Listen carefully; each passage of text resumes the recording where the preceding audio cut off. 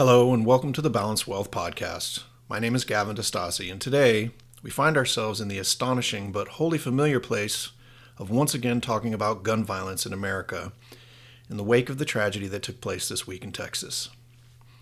I didn't plan on talking about this issue again, of course. I planned on an episode about inflation or historical context of bear markets or something like that.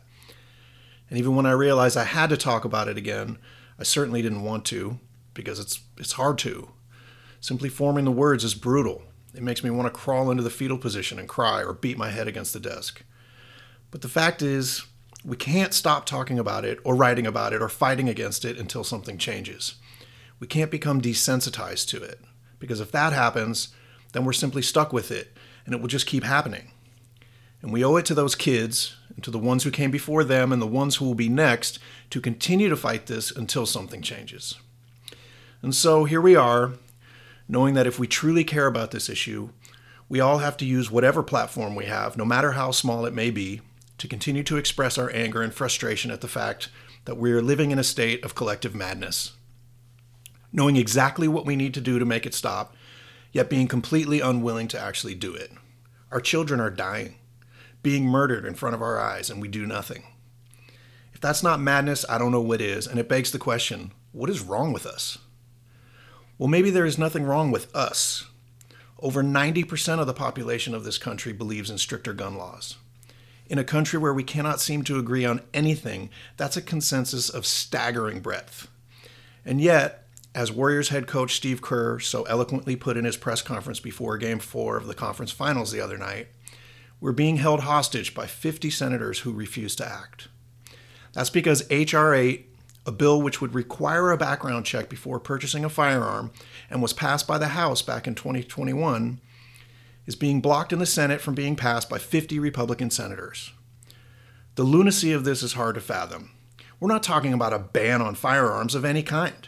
Simply a requirement that a person be checked to make sure they are not already prohibited from purchasing a firearm prior to them being able to purchase a firearm. A rule that so obviously makes sense that over 90% of the population supports it.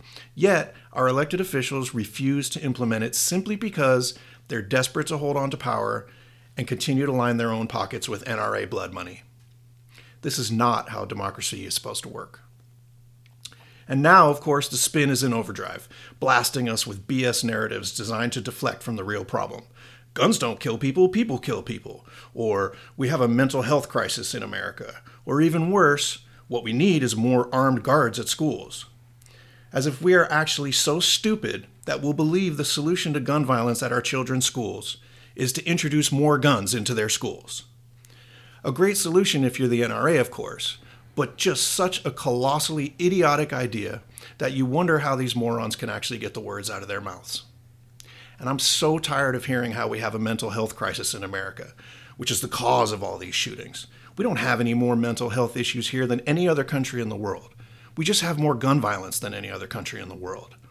And it's because we have more guns than any other country in the world. In fact, as it turns out, we have more privately owned firearms than we have people here in America. Get that? There are more guns in America than there are people. How on earth could we expect any outcome other than what we've got when that is the case?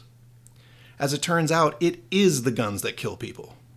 We've allowed our society to amass so many guns now.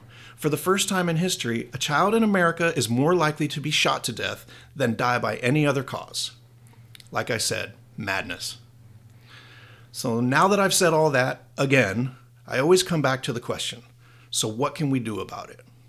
And the answer, as usual, is that I'm not 100% sure, because the things we have been trying to do don't seem to be working. What I do know is that we have to keep, we simply must. So how about this? No matter who you are and what your political affiliation might be, whether you're Republican or Democrat, you're a gun owner or can't stand the sight of them, how about this? If the person you're voting for refuses to support common sense gun reforms, don't vote for them. Or if you already did, then make it clear you won't be doing that again unless they come around on this issue. If they have an A rating from the NRA, make that a deal breaker. Because at the end of the day, no matter what good things your guy or gal may have done or promised to do on other issues, If you voted for them and they're on the wrong side of this issue, then you've got blood on your hands. You're part of the problem. You see, the politicians who are on the wrong side of this issue are there for one or both of two reasons: power and or money. And since most of us will never have enough money to compete with the gun lobby in America, our only recourse is to threaten to take away their power. This is how democracy is supposed to work. Whether it does, only time will tell, but we simply have to try, because we owe it to our children to stop this madness.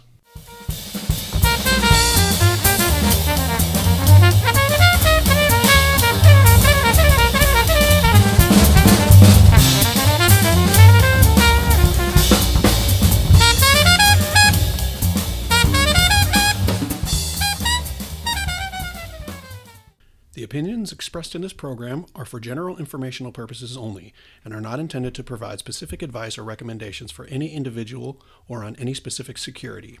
It is only intended to provide education about the financial industry.